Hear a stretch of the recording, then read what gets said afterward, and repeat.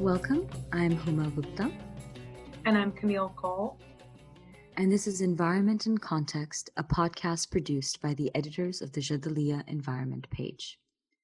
Today we will be speaking with Caterina Scaramelli, who is the author of the forthcoming book, How to Make a Wetland, Water and Moral Ecology in Turkey.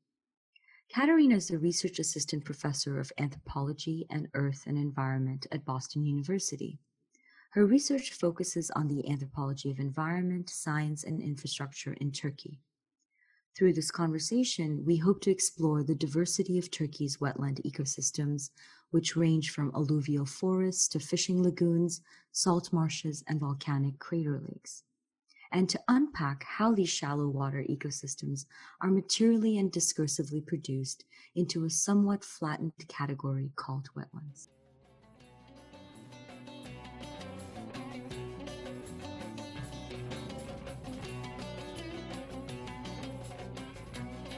Welcome, Caterina, and thank you for being on the show. Thank you, Huma and Camille. It's a pleasure being here and being in conversation with you. To begin, I was wondering if you could tell our listeners a bit about yourself, your academic journey, how you came to be an anthropologist in residence in Delta villages like Dawanca, and generally your interest in the diverse wetland ecosystems of Turkey and the people whose lives are deeply intertwined with those wetlands. Yeah, so I got into anthropology earlier on in college. I was really interested in the relationship between people and the landscapes that they inhabit and how people travel through landscapes and environments and how they change them in the process. And I come from a town in the mountains over the lake, so I was always interested about the relationship between those processes and water. And during my early anthropology studies, I really got fascinated by the question of water, both as an object of theory, because a lot of anthropological theory, from Boas famously, whose PhD thesis was about how people see through water, and more recently in ethnographies of environment and infrastructure has really focused on water as an object, and people have argued as to whether water is multiple or singular, and how the singularity of water was part of a modernization process. And I was interested in these questions as they related more concretely to the movements of water flow through mountain rivers. And I ended up, and this is a different story, this is a longer story, but I ended up on the mountains of northeastern Turkey. I was interested in the flow of mountain rivers that were to be captured by small-scale hydropower projects. This was 2008. Projects were very much in the cards. They've been built now thousands of small-scale hydropower projects, and I really wanted to see how people cared about these mountain rivers and how these cultural use of water shaped grassroots environmentalisms. And then I ended up from these mountain rivers down to deltaic wetlands, and this was not something I expected would happen, but in conversation with an NGO social scientist, I remember her telling me that I had to shift my focus from these mountain rivers to thinking about water as it had become an object of national politics and management, and that to do that I literally had to follow the flow of water downstream to the delta's wetlands. And I didn't know exactly the word wetland at the time. I hadn't thought of it as a category, as a kind of place, and I got really curious. And I ended up in an environment that is not exactly a place that I would naturally be attracted to or familiar with. I didn't know much about wetlands and deltas. When I started off, I really just wanted to follow this advice and then go back to the mountains as soon as I could. And then I just ended up staying in these marshes and swamps because they ended up being really fascinating places, and places where my initial questions about how people make landscapes and how environments form societies, and questions about everyday environmental politics through everyday practices and expertise ended up being really fascinating and very complicated in Turkey's wetlands. You also asked how I ended up in a village like Doğanca, and this is exactly, again, not the place where I had expected arriving at. I initially envisioned the project as a study of wetland expertise. I was really fascinated by how the category of the wetland had come into being over the course of the 20th century and what that meant in Turkey and what was the Turkish perspective on wetlands as an object of technocratic environmental management and as an object of science and then as a cultural category. But I hadn't thought very much about people whose livelihoods are deeply entangled with wetland ecologies. I had thought about it just in an abstract kind of way. So for the first few months of my research, I was shadowing an NGO in Izmir and in Samsun, and I was following various groups of wetland scientists and trying to, interviewing bureaucrats at different levels in Turkey about the kind of legal categories of the wetlands and how they played out locally, and various shifts in wetland legislators and what that meant for environmental governance. And then a friend of mine called me out and he said, you're talking a lot about wetlands, but you haven't talked very much about farmers in the wetland. And he was right. And partially I was trying to shy away from, there's a legacy in Turkish anthropology from the 50s and the 60s of doing bounded village studies. This is like old school anthropological fieldwork that we were trained to move away from. And I didn't want to be a village anthropologist. And then I ended up for most of my fieldwork being, a rural village anthropologist. And this ended up being very productive for understanding wetlands as agrarian environments and as places with complex environmental histories of displacement and relocation. And working with wetland farmers on over the course of the agricultural calendar years, while at the same time I also still kept shadowing wetland scientists and various kinds of wetland advocacy events, really helped me understand the multifaceted aspect of this wetland environments in a way that was, again, unexpected and not exactly scripted into my earlier research grants, but it ended up very productive and immensely, shaped the work afterwards. So more concretely, how I ended up in Doğanca is I moved from a Turkey National Wetland Conference that in 2013 was hosted in Samsun at the university. And after the conference, I joined an ornithological research camp in the Kızılırmak Delta. And then I started chatting with farmers in the municipality outside of the ornithological camp. And then I was introduced to several farmers' families who agreed very graciously to, host me in their homes and let me hang out with them for, an indefinite amount of time. And this is how I ended up being the anthropologist in residence in this large agricultural town called Doğanca, which is in the Kızılırmak Delta, which is the Kızılırmak River Delta on the Black Sea coast of Turkey. It's in the Samsun province. It's it's one of the two sites where I've done ethnography for this project.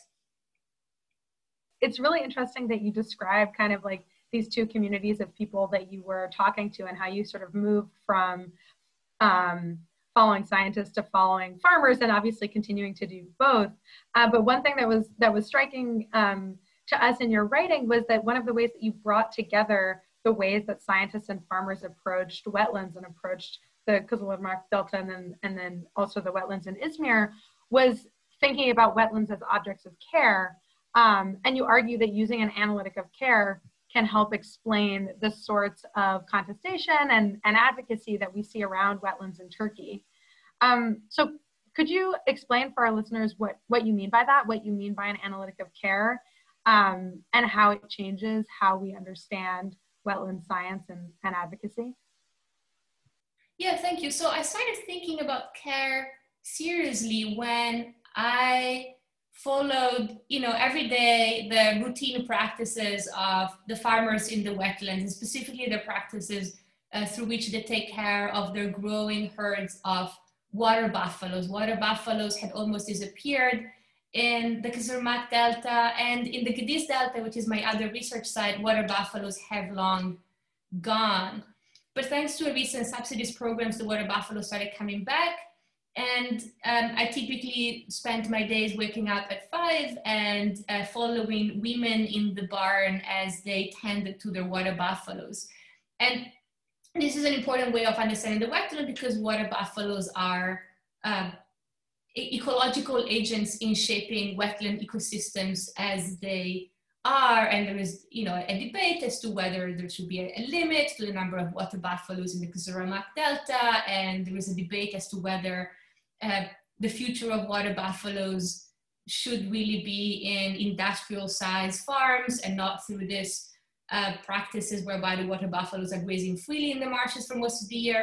But this is beyond the point. I started to notice that the work of tending to the water buffaloes was effective. It was routine. It was embedded with meaning and significance and emotional connections. And I thought that that was important to write about. And I wasn't quite sure how that would be connected to the work that wetland scientists were doing in the wetland also every day, also waking up at 5, also driven by emotional commitments to their work. And then one day I just noticed that some of the ways that this wetland scientists that I had been shadowing talked about the work that they were doing in the Kizurmak Delta and beyond was really driven by an emotional commitment to maintaining the wetland and creating it as a stable kind of place that people would understand, not just as an agrarian delta, but as a wetland ecosystem, and to explain and study the complexity of that ecosystem and the way it's changed over time. And this was something that reminded me of the practices of tending to the water buffaloes that kind of exceeded the immediate goals of, an economic gain for water buffalo dairy or perhaps meat. And so I thought the logic and the literature on care really would help me focus on intentions and the practices, what the work that concretely one has to do if one is to study and advocate for the wetland, and kind of understand that as a similar kind of work to the work of tending to the water buffaloes that graze in the wetlands and in the process transform it and are transformed by it. So I really think of care as its everyday practices, tending to relations that sustain placemaking. And this is on a routinely basis. It means just doing, transects and bird counts, is the care of arranging for a meeting, is the care of drafting reports, is the care of getting into uncomfortable conversations with bureaucrats and different agencies and kind of staying within those politically tricky situations and kind of pursuing the work of wetland preservation in ways that some often exceed political divides, and we can talk about that later too if that's interesting. But of course, when we write about care, care is not just the practice of nurturing and tending to. Care is also violent, is also exclusionary. The care for the wetland from our perspectives might mean the disregard for fishermen's access to a wetland lake. And in fact, it reflects power asymmetries and crisscross power relations as well. And so through this analytic of care, then I later started to think about wetlands as places where different people are staking moral claims about livelihood. And these are livelihoods that are, I'm not sure I would use the word multi-species in my work as an analytic, but there are livelihoods that involve humans and people and plants and microorganisms and soil and water. And the analytic of care helped me understand those as not just the creation of a scientific object, but a project that was driven by certain emotional and affective concerns. I know in your research and in your articles, you talk about kind of the role of ornithologists in conservation and care, but I thought it was really interesting how you discussed Turkish bureaucrats and elites' kind of longstanding love of and interest in birds as being grounded in a certain aesthetic experience of nature. As a historian, I was especially interested in how this was rooted in Ottoman aesthetics, poetry, art, and architecture. For instance, you give the example of how these aesthetics have enabled the transformation of Lake Manyas into a bird paradise in the 40s. And I'm curious if you could tell us a bit more about this longer history of aesthetics, the invocation of Edenic landscapes and Turkish environmentalism, and how they relate to political projects of conservation today. Yeah, so obviously I'm not a historian to speak very eloquently about the various aesthetic and cultural and religious roles of birds in Ottoman and then in Turkish history, but there is, I think, an extended literature on that I've been inspired by. And I thought it was very important to connect two stories that seem initially, they look like they're two different narratives, and I wanted to bring them together. One is the story of marsh and swamp reclamation from late Ottoman periods until these days and still ongoing.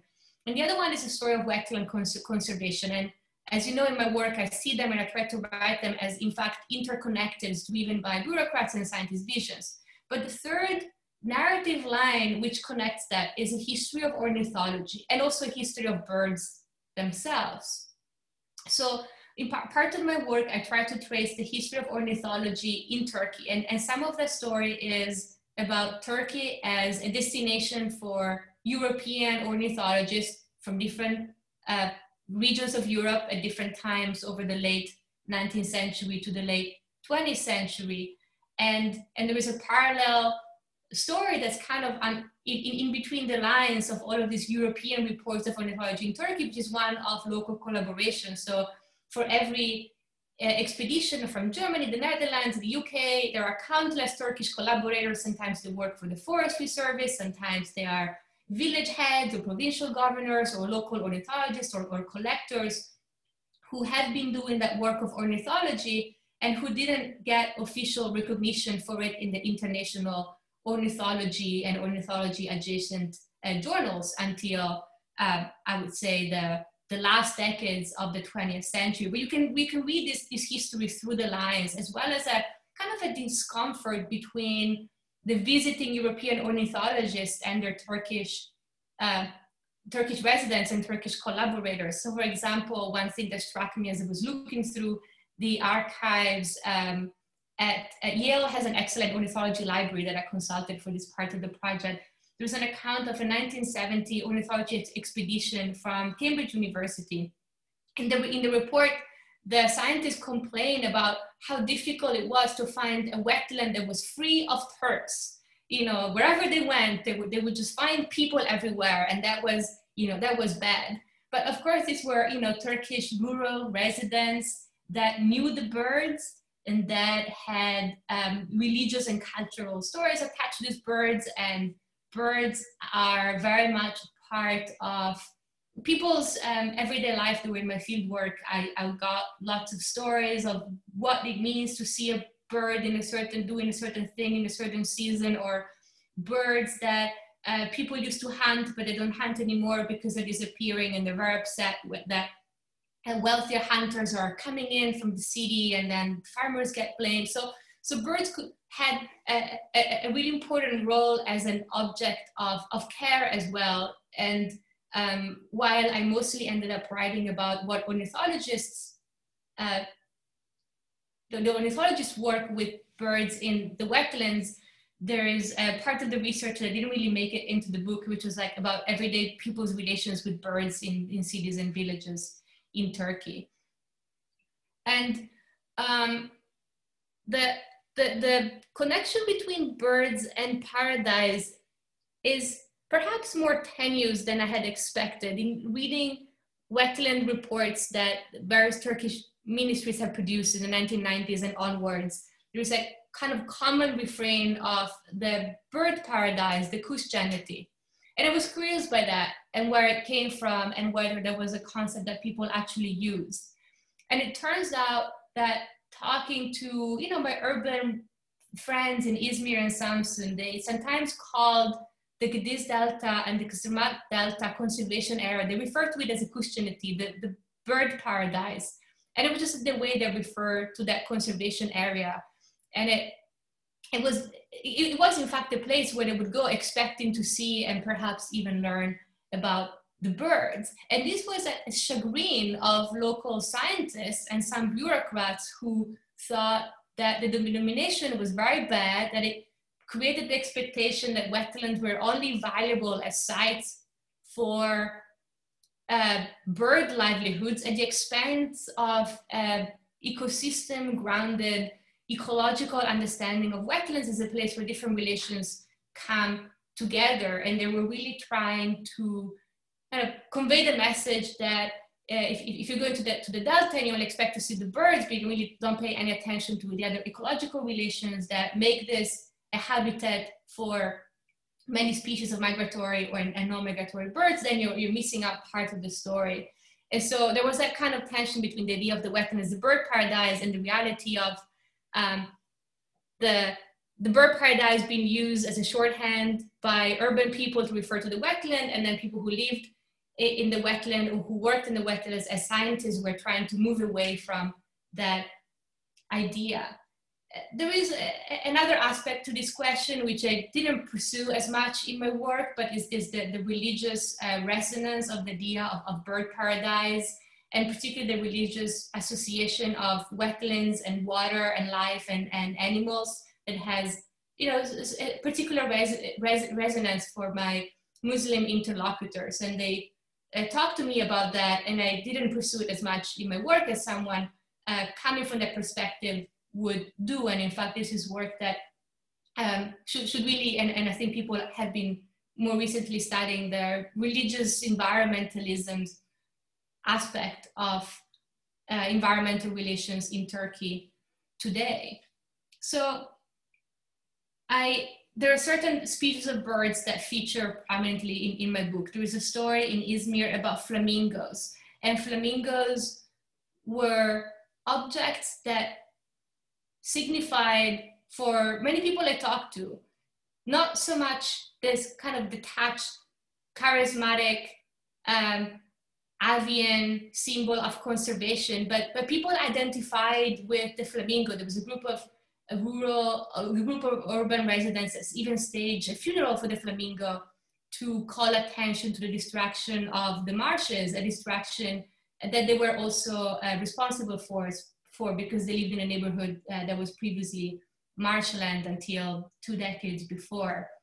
And the flamingos were symbols of grassroots organizings against large-scale infrastructure interventions, but also very people I talked to, both rural residents and urban residents, talked about flamingos as kind of familiar companions that they would see every day in the wetland, and that thought they could really, they understood the flamingos and people as inhabiting the same kind of space in the same kind of ecology. And that was interesting for me in many ways. And then there's many other birds that feature in my writing. Some of them played important roles as proxies for more complicated conversations of environmental politics, and other birds were mysterious and people wondered about the practices of the birds and their environmental impacts. And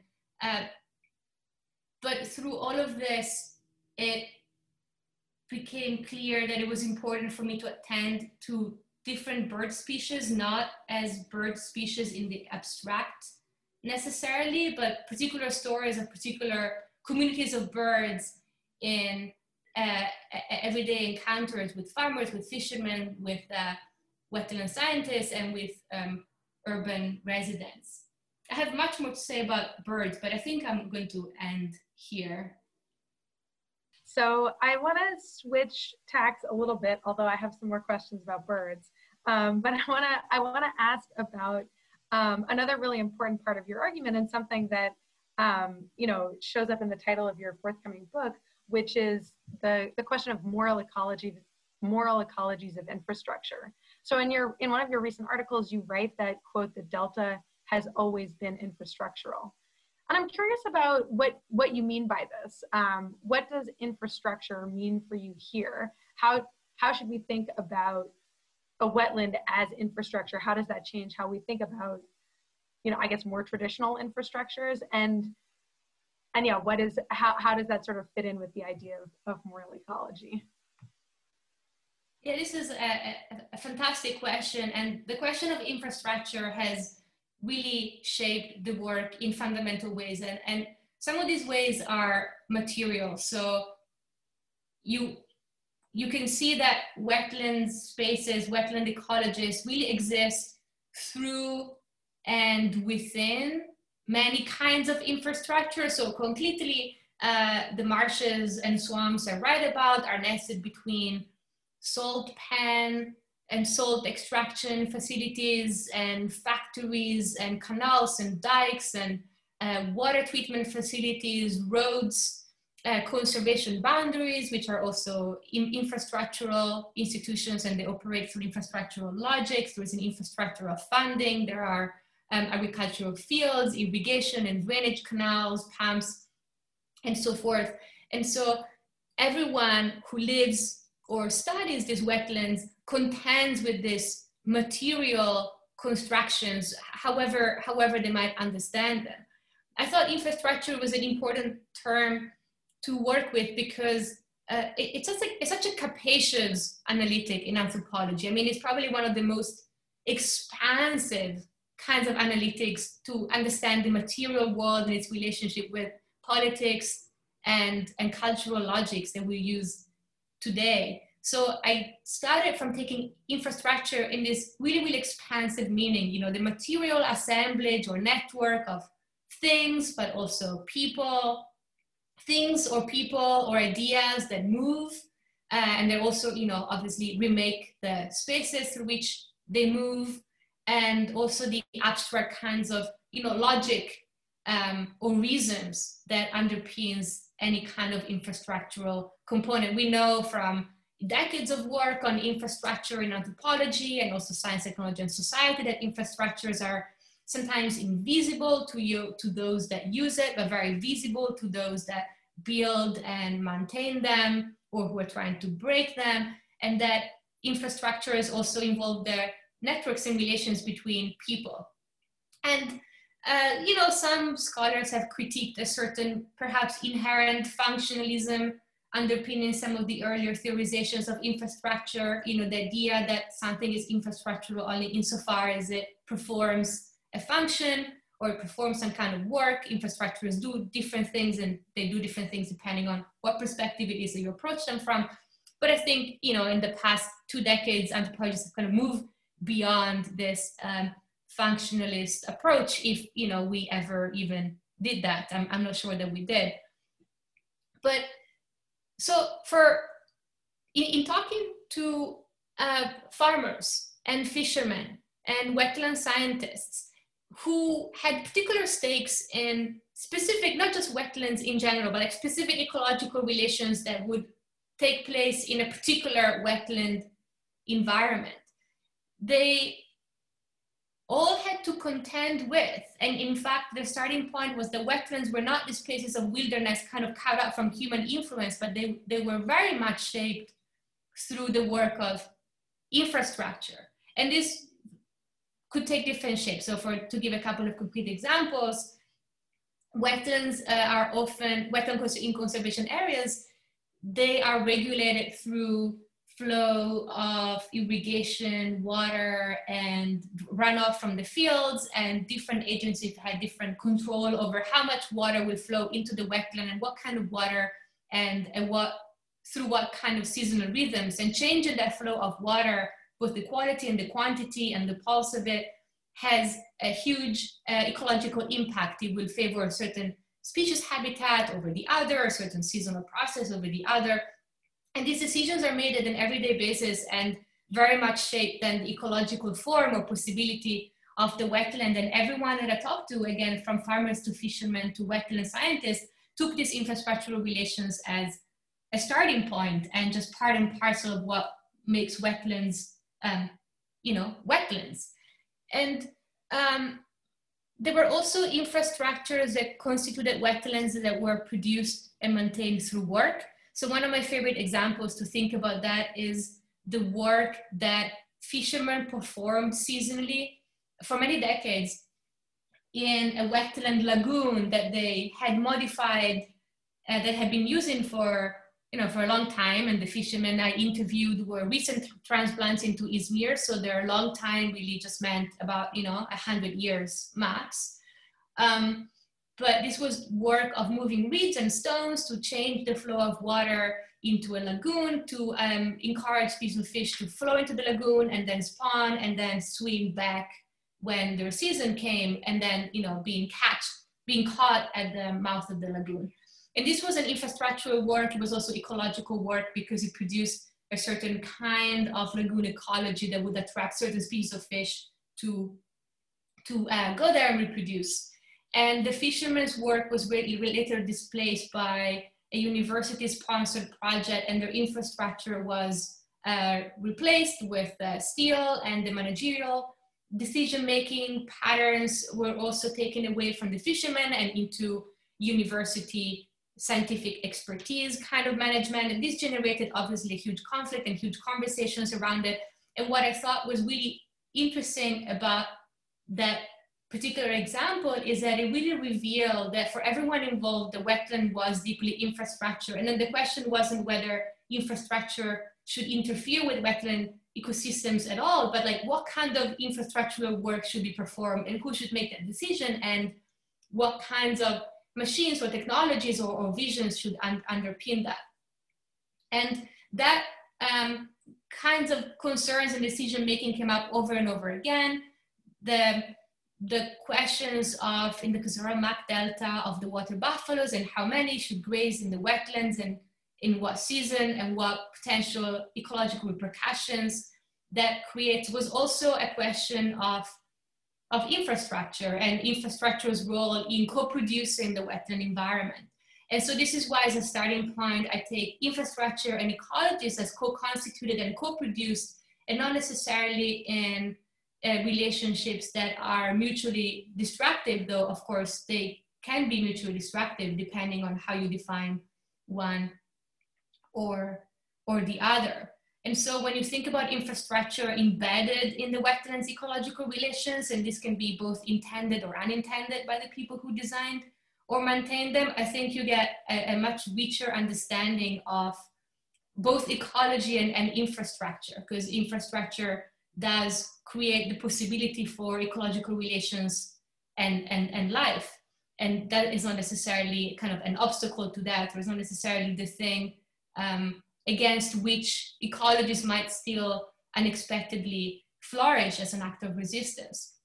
And one other thing I would like to talk about in the question of infrastructure is that for the past 30 years, ecosystem economists and natural scientists have talked about, and designers have talked about, natural infrastructure. And this is the idea that ecosystems perform work. So for example, the idea that wetlands are useful for flood control or for certain kinds of toxic remediation. They filter water, they preserve fisheries. And this is all true, but the logic of natural infrastructure quantifies that kind of work in economic terms, and the idea is to make it commensurable to work that you would obtain by constructing other kinds of infrastructures. You can do like a cost-benefit analysis of conservation. And I think this is a particular way of through which the wetland category has emerged in the past 3 decades. There is like a longer history of that, of course, and a longer history of relation between nature and machine that's, you know, much more complicated than this. But I take that as an object of my own research, and it was interesting to me to see in Izmir and in Samsun instances where university professors or bureaucrats talked about wetlands as natural infrastructure in that particular sense, you know, in performing work that other infrastructures would perform, and that you could measure the functions, and you could measure wetland functions that break. And that was actually not as common as I thought I would find, or as common as paradigm as I expected to find.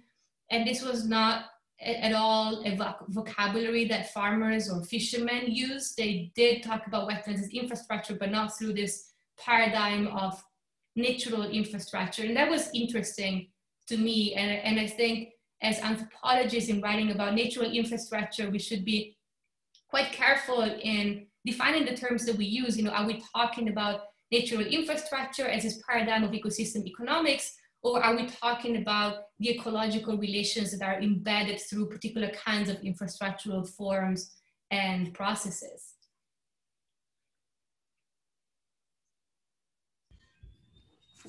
I think that this concept of wetlands as infrastructure, I mean, you've kind of complicated it so much for us. I think it seems to be very useful in helping us analyze how nationalist ideas of nature, value, and development shift, in different eras, through different times. It also, I think, helps us understand how what appears to be on the surface contradictory agendas of conservation or draining wetlands are actually kind of two sides of the same coin. And I'm curious, if you could speak to us a bit about the institutions that are responsible for preserving or changing or maintaining these wetlands. I mean, I'm thinking about the Directorate of Wetland Conservation, for example. And I'm curious about how do both these projects of draining, conservation, or just maintenance, or thinking about wetlands as conservation, how do these lead at times to displacement and exclusion of communities living in and around wetlands?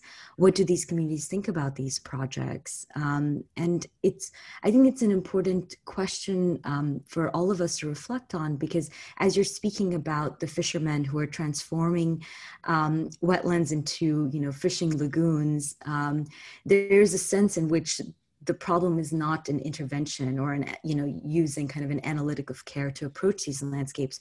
The problem is who is in charge, what are the power dynamics, and what are their conceptions of the landscape that they are intervening in. So if you could just speak to us a bit about these questions. Yeah, absolutely. This is a big question, but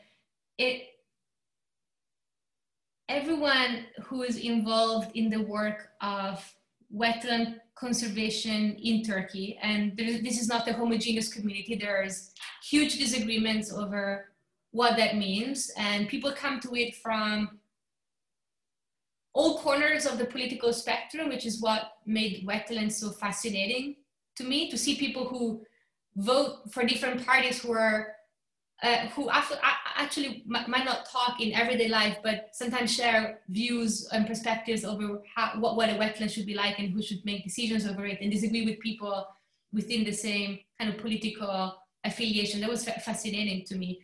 But no one obviously can ignore perhaps the irony, or just the matter of fact that the agencies in Turkey that are responsible for wetland conservation and drainage, so it would be like the Directorate of Wetland Conservation for wetland conservation, and for water drainage is the state, the hydraulic water work, the Vledswislere, that was founded in the 1950s.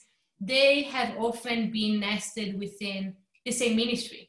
And this means at the bureaucratic level, really interesting kind of power dynamics and struggles amongst bureaucrats themselves, who are often caught in a double bind.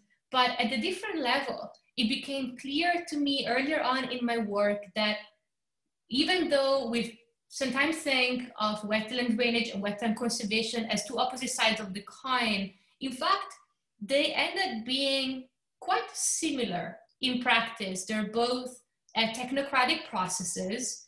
They're driven through a top-down kind of decision-making. They're driven by concerns with national developments and metrics of success. So the number of wetland conservation sites in Turkey and the number of species that's protected and the the international relevance of this project can resonate for certain bureaucrats as really metrics of Turkish kind of nation state success through an idiom of development. It's not that dissimilar to certain kinds of metrics for agricultural development. And in fact, increasingly, I started to see those processes as really closely related, and not just conceptually. In practice, many of Turkish wetland conservation sites are at the edges of large industrial agricultural areas, and they are fed by the same infrastructures of irrigation and drainage, and they're interconnected in really, really interesting and really materially complicated ways. And so to look at one, you also have to look at the other together.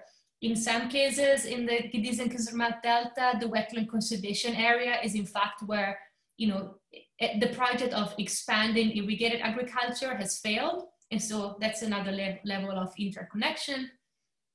And wetland conservation for some is potentially a site of economic development. There is visions about wetlands becoming sites for ecotourism, though I haven't seen that happen as much in practice.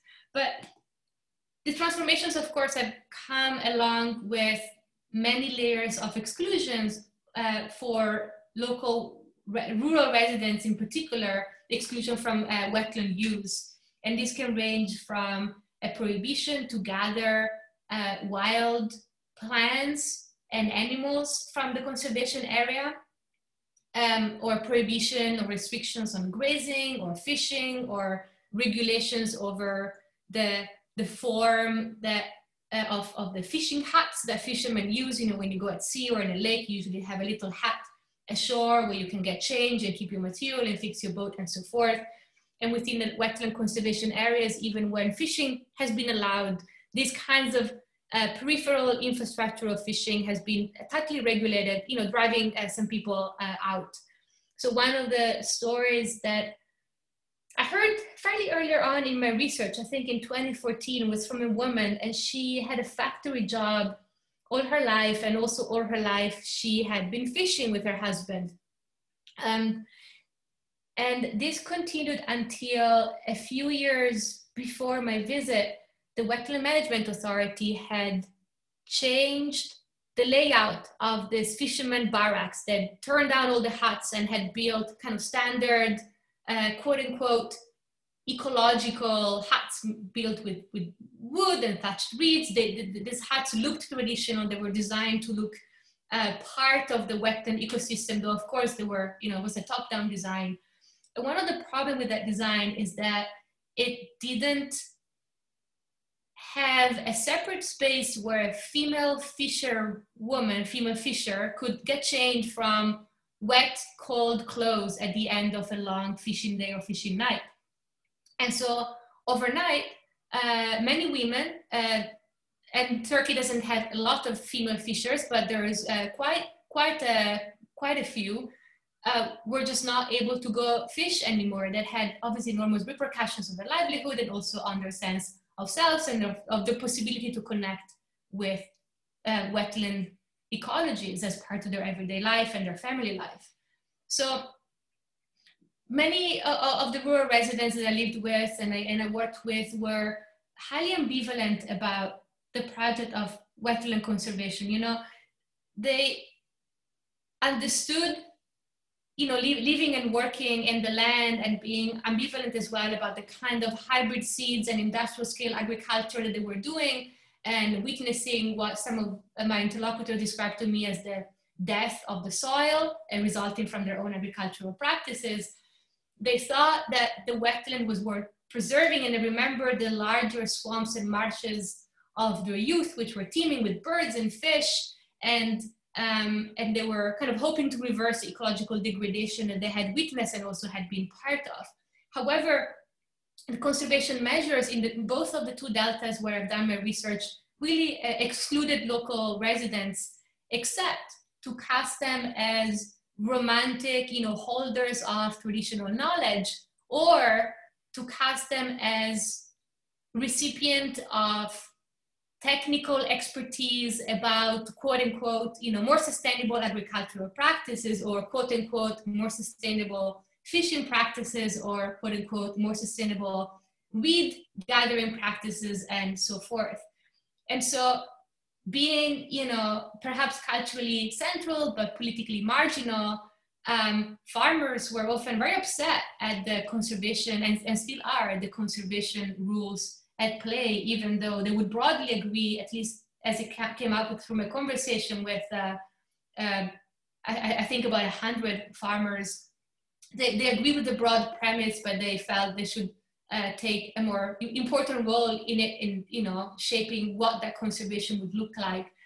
And some of the ironies that were pretty apparent for everyone to witness was, not being allowed to maintain a fishing hut or to have access to the beach with your family if you're a farmer, but then see a large kind of government-sponsored wetland, ecosystem research center or ecotourism visitor center being built in the same site where we're not allowed to, gather leeches or walk down to the beach anymore.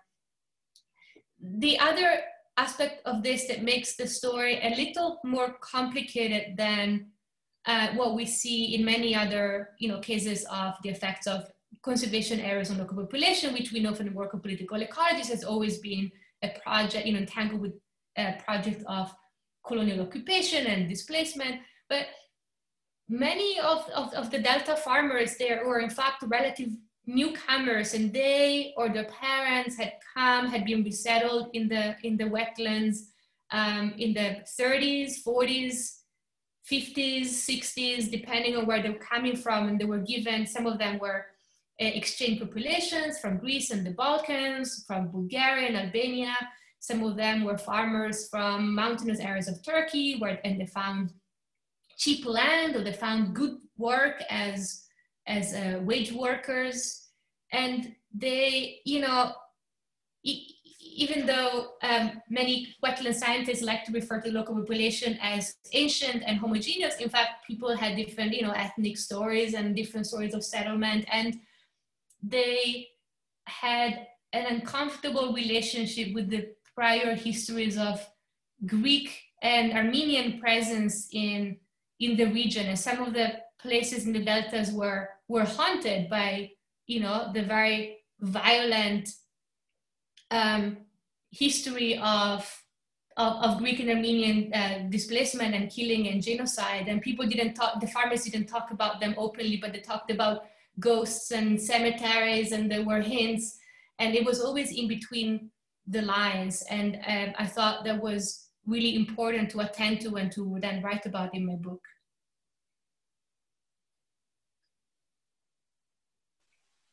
Thank you so much. This is, it's so interesting to think about the ways that, both on the one hand, scientific and state projects, and then on the other hand, the lives of the people who are living in wetlands are much more complicated, and we can't really think about, it just being a question of the local versus the state in a way that, that like it's often portrayed. And so I actually kind of on that note, one thing that seemed really important to us in reading your work was that you insist on taking the concept of moral ecology beyond what you call dichotomies of anti-capitalist resistance and supposedly immoral ecologies.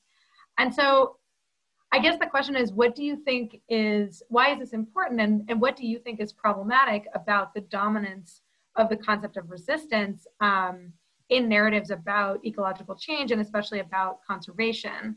And if you can look out a little bit from your own work and from Turkey, how do you think that kind of moving beyond resistance as a sort of sole outlook might change how we approach issues of environmental activism and environmental justice in wetlands or in other kinds of environments? Yeah, it's an important question. I don't think that resistance as an analytic is necessarily problematic. It is important. It's just not always useful empirically, I think, to understand moral ecological processes. So in writing about moral ecology, I was really inspired by the phenomenal literature on moral economy that's really complex, it's really nuanced. And moral ecology has only emerged fairly recently as an analytic, and in context where I think the logic of resistance makes sense, where there are starker relations of oppositions and exploitation and marginalization. But in the Turkish wetland, the story is not as stark. The farmers are themselves latecomers and resettled over the lands of people who've been displaced. People who are claiming democratic future for the wetlands are ratting out farmers' livelihoods sometimes. There's several crisscrossing lines of resistance and exploitation. And so I thought that being kind of cast into dichotomy didn't really help me empirically really understand what was going on.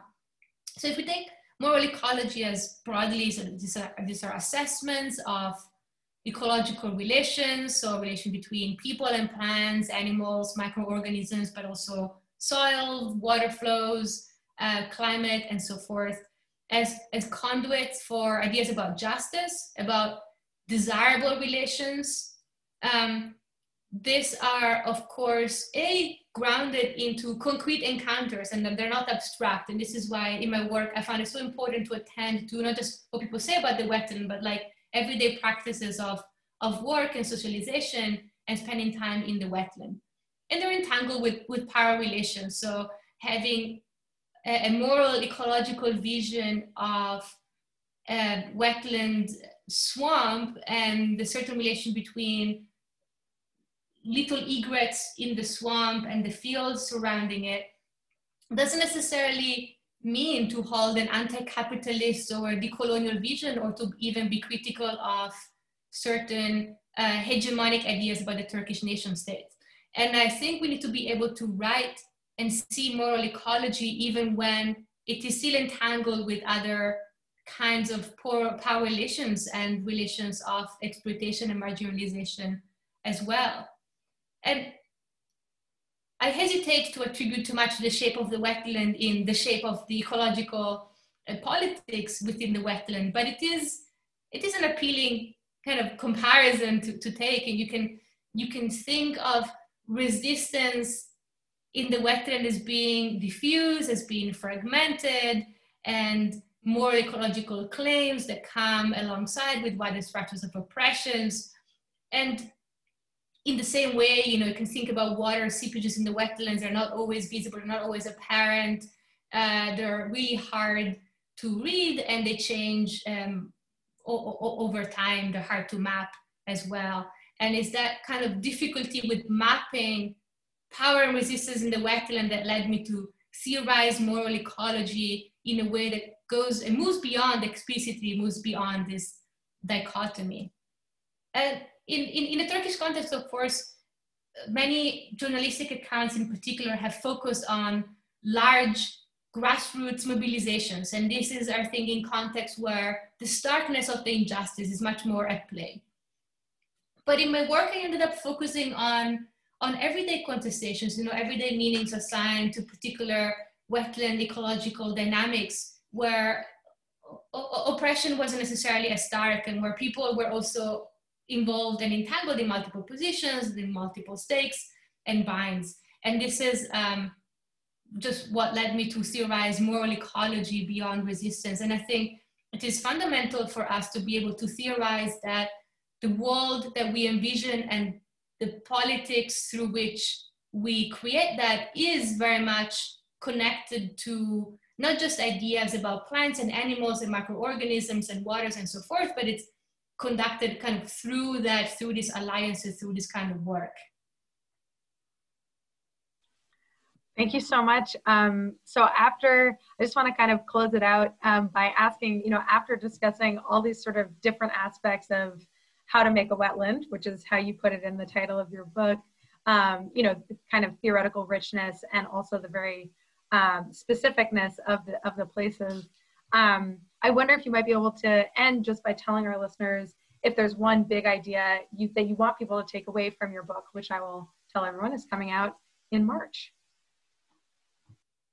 Yeah, so I think just to play with the title of the book, How to Make a Wetland suggests that wetlands are made. And this is not a big takeaway, it's not surprising. But I think it's very, very important to think about how they're made and who makes this decision. And I think the big idea behind it is that this process of making place and making environment is at once it's material and it's symbolic and it's political, and it unfolds through times, and it unfolds through politics that includes other organisms alongside humans. And I think maybe that's the big idea behind the book.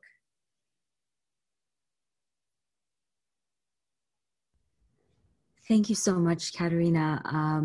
I can't express enough gratitude for kind of spending time with us today and thinking through these complex ideas. I think both Camille and I can agree that we've both learned so much just from engaging with your scholarship. And I think as we return to our own work, on Iraq, I think we're going to have a much more complicated relationship with these questions of resistance, with this question of infrastructure, with the question of, aesthetics, bird paradises, and ultimately, thinking beyond wetlands as some sort of either Edenic landscape that represents some sort of primordial, original way in which we should exist, or we should try to conserve these spaces, or as spaces that need to be drained because of malaria eradication programs, or for transformation into productive economic landscapes. I think we've covered so many topics, and I hope that our listeners as well will kind of walk away with a much more rich understanding of the types of questions they need to ask about the various kind of shallow water ecologies throughout the world. I just want to thank you again for your time. Caterina Scaramelli is the author of the forthcoming book, How to Make a Wetland, Water and Moral Ecology in Turkey, and we reached her today in Boston. For more information on Caterina's research, you can find her work on the Boston University Anthropology website. We also welcome your ideas. If you have thoughts about programming or you want to contribute to the Jadaliyya Environment page, please email us at environment@jadaliyya.com. Thank you for listening, and until next time.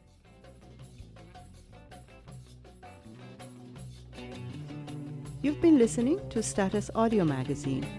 The Status is produced by the Arab Studies Institute in partnership with Voices of the Middle East and North Africa, co-sponsored by George Mason University's Middle Eastern Studies program and the American University of Beirut's Asfari Institute for Civil Society and Citizenship.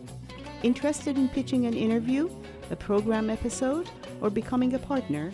Email our associate producer, Paola Messina, at paola@statushour.com.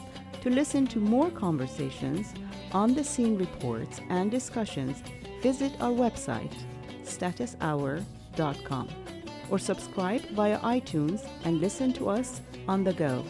You can also friend us on Facebook and follow us on Twitter. Thanks for listening, and for more conversations, please visit statushour.com.